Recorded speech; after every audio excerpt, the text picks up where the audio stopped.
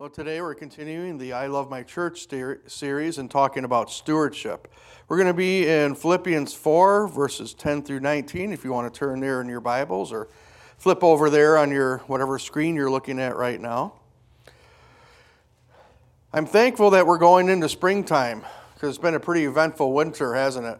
Especially these last couple months where we just got really dumped on, and everybody right now is so anxious for spring to get here, and we started seeing some of it this week. And I think about the last week, we probably lost just about 75% of our snowfall, it looks like, out there.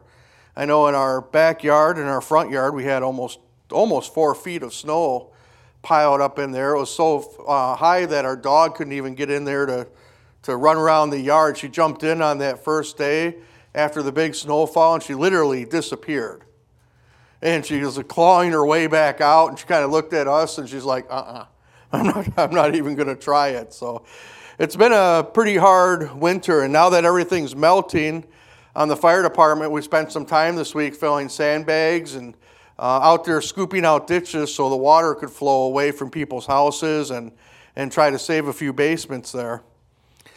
I've had several people tell me that they've seen a few robins coming in and some of the migratory birds that come into the area. I know Jen told me she saw at least one robin. You seen any more? Many robins? All right, spring is coming. One of the favorite things I love about spring was like this last Thursday. It was in the mid-50s, and I was able to shut off the furnace and open up the house and get all that stale winter air out of the house and just be able to hear what's going on outside and have some nice fresh air in the house. And that's something that I love about spring. Spring has another thing that is particularly well known, especially coming around April. Anybody want to guess what that is? Mid-April? Taxes. April 15th, we all have to submit our taxes. Tammy and I submitted our tax return within the last week or so. And one of the most interesting things as I was looking through the pages and pages and pages of our tax return, look through is you get to that point where it says how much you gave in charitable giving. And I always look at that, and then I flip back over and what our gross income was and kind of figure out exactly where we are. And Tammy and I have had just kind of a private goal in that we want to give more and more each year. And we want to be faithful in how God has given us, or in what God has given us for our finances and what He has given us to steward. Stewardship is a critical aspect about how we live our lives before God. And sometimes the word stewardship can bring up some emotions within us because we automatically want to reach it back here and grab our wallet. Oh no, the preacher's going to talk about our money again. Or grab your purse or your checkbook and hide it because I'm going to ask you for more money. And it always seems to come back when a pastor talks about stewardship and how much we give each Sunday at church. And that's unfortunate because God does have a mandate for us to be a good steward. It is not so much about how much we're giving financially. Stewardship is about the direction of our worship. We worship what we value. And that is why stewardship is so important, because what we give our attention to the most is what we really value in life. And stewardship, if we were to define the word stewardship, it simply means to order your life in such a way that it shows everyone where your heart is really focused. It's part of your public witness about who you worship.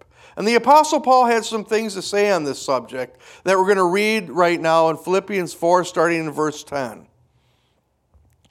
I rejoice greatly in the Lord that at last you renewed your concern for me.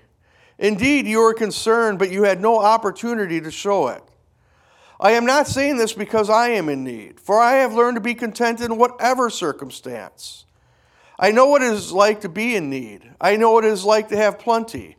I have learned the secret of being content in any and every situation, whether well-fed or hungry, whether living in plenty or in want. I can do all things through Him who gives me strength. Yet it is good for you to share in my troubles. Moreover, as you Philippians know, in the early days of your acquaintance with the gospel, When I set out for Macedonia, not one church shared with me in the matter of giving and receiving, except you only. For even when I was in Thessalonica, you sent me aid more than once when I was in need.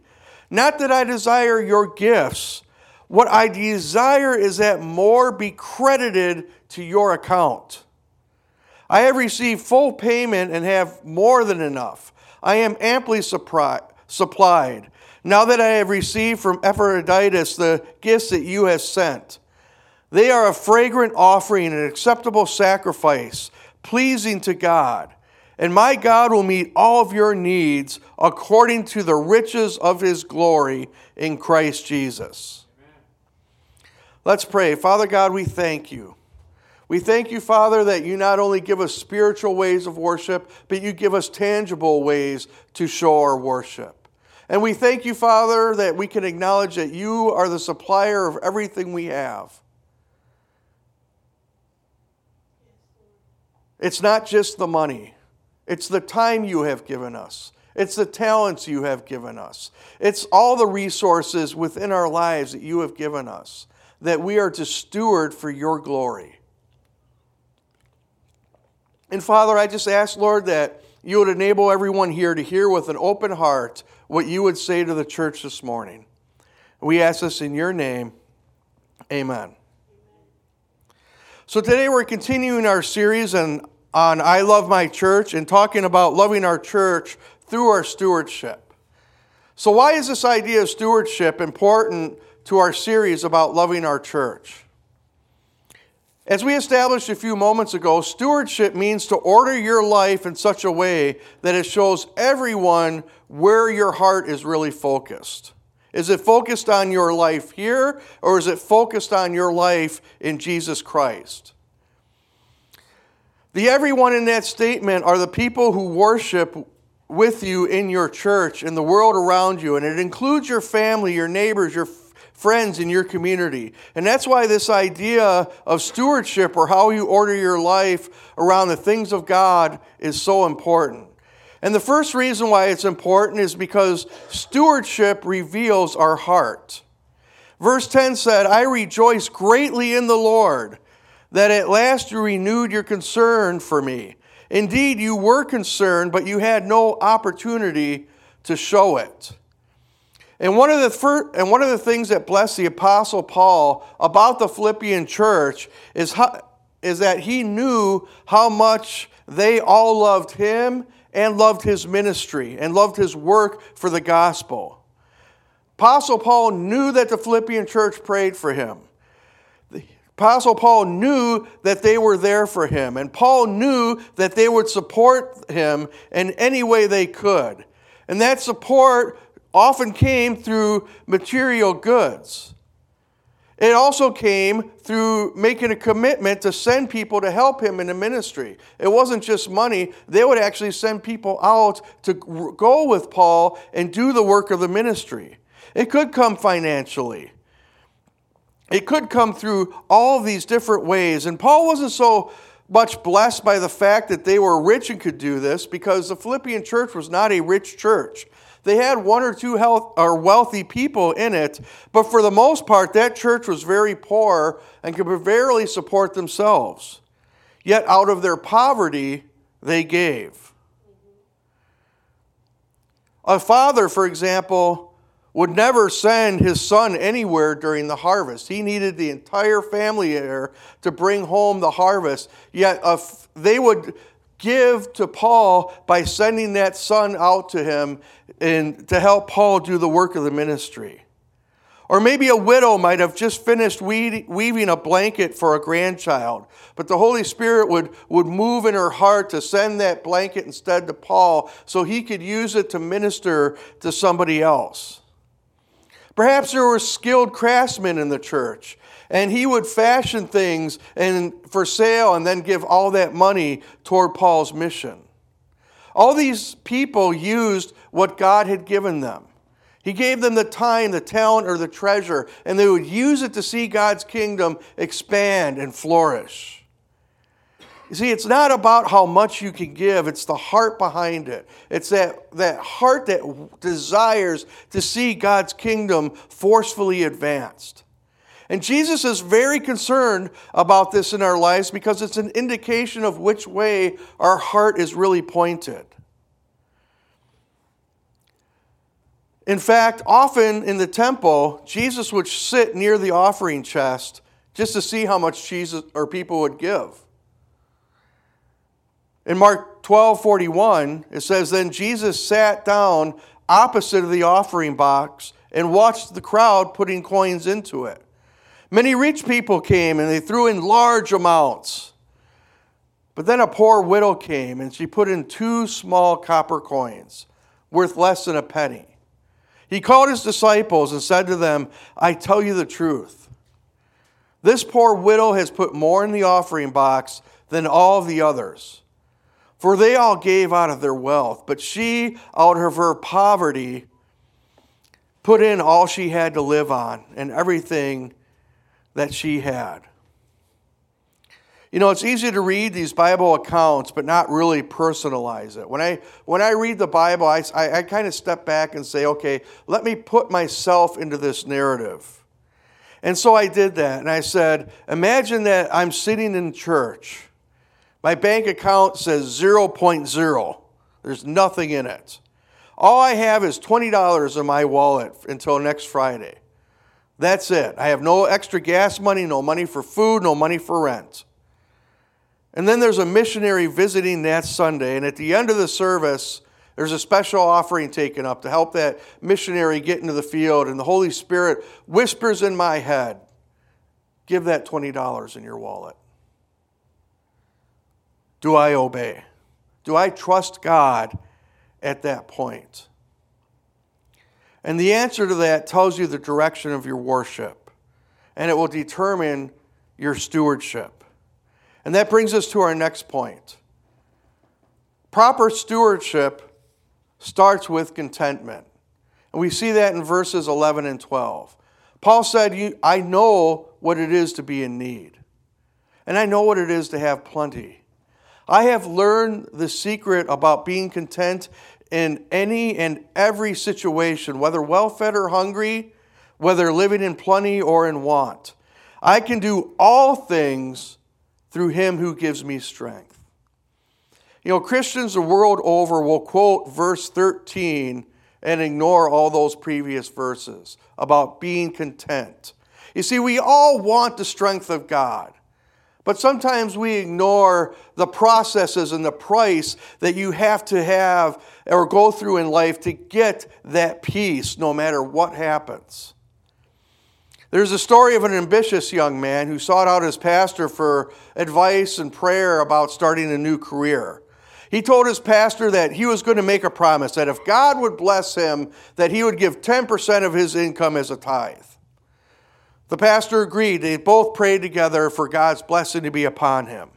At that time, that man was only making $40 a week, so he tithed $4 to the church. God ended up blessing him in incredible ways. And in a few years, his income increased, and now he is tithing $500 a week. So he's making $5,000 a week.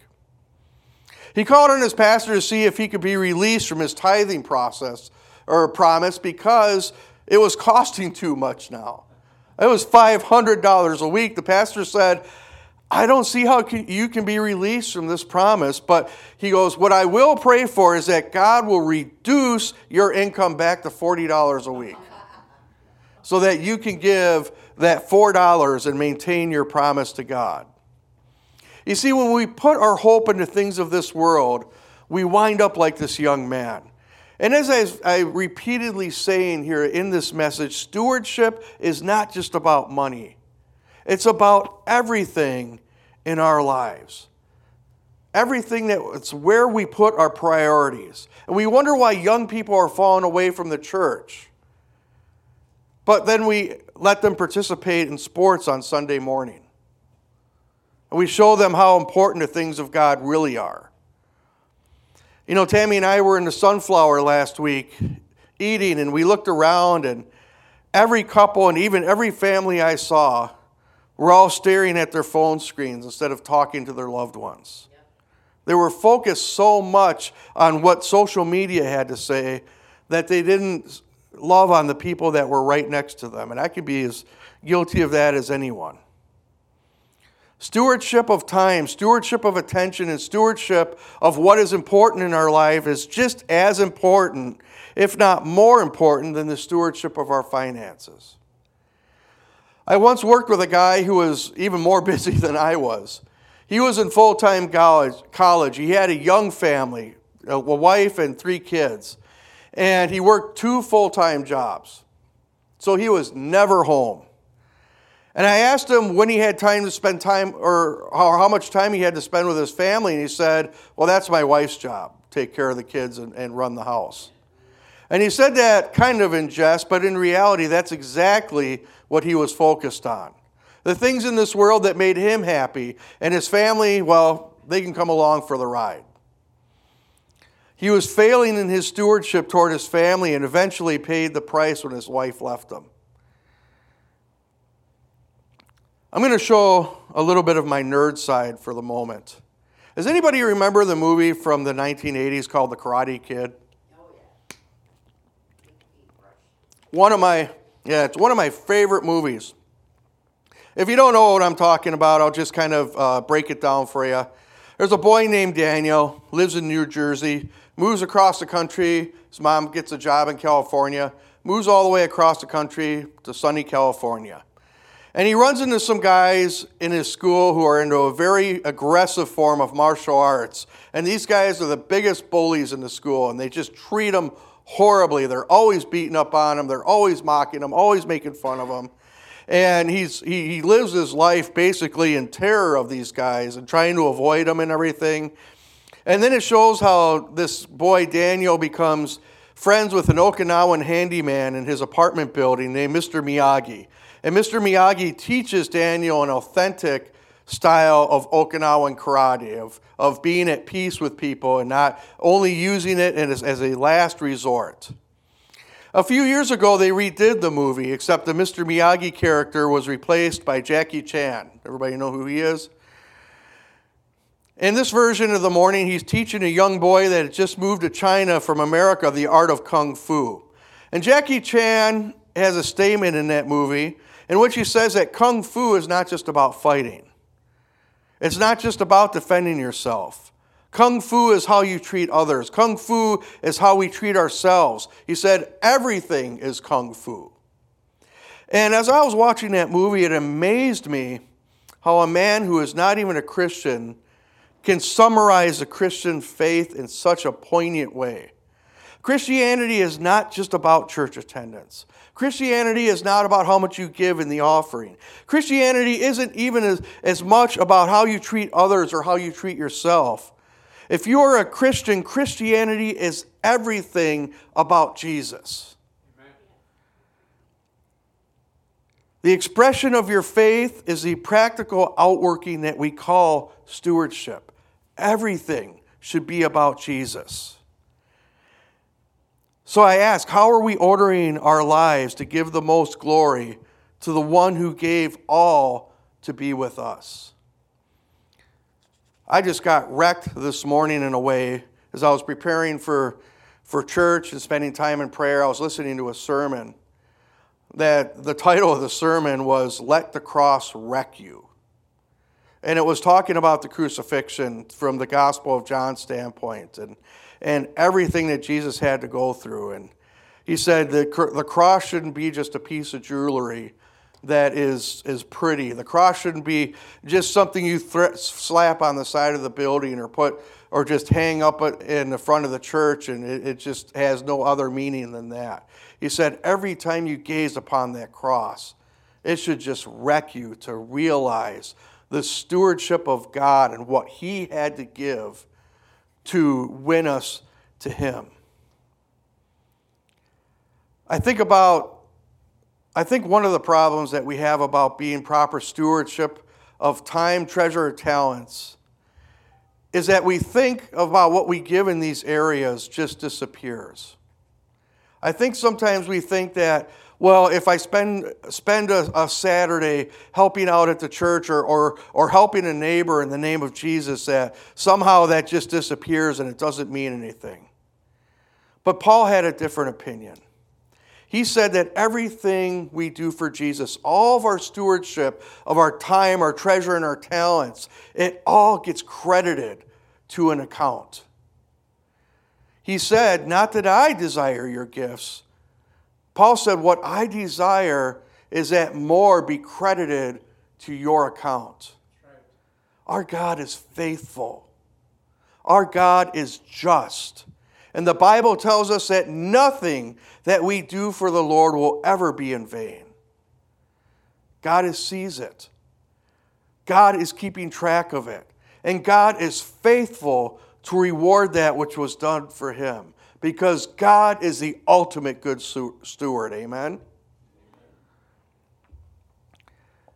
Matthew 19, Jesus says, truly I tell you, in the renewal of all things, when the Son of Man sits on his glorious throne, you who have followed me will also sit on 12 thrones, judging the 12 tribes of Israel. And here's where the stewardship kicks in. And everyone who has left houses or brothers or sisters or father or mother or wife or children or fields for the sake of my name will receive 100-fold and will inherit eternal life. God is crediting an account for you. And it will be everything you stewarded to increase his kingdom. And not only will that be in there, but he said he charges hundreds of percents of interest. It may seem like it just fills a small bucket, but in the kingdom of God, it's going to be a vast lake of blessing that he is going to give to you. And that brings us back to the central thrust of this series that we're going through about how I love my church. Loving your church will be seen in how we steward our time. Loving your church will be seen in how we steward our talents. And loving your church will be seen in how you steward your finances. Not just for the financial health for this church, but how God will use it to further his kingdom. It's all about Jesus. Amen?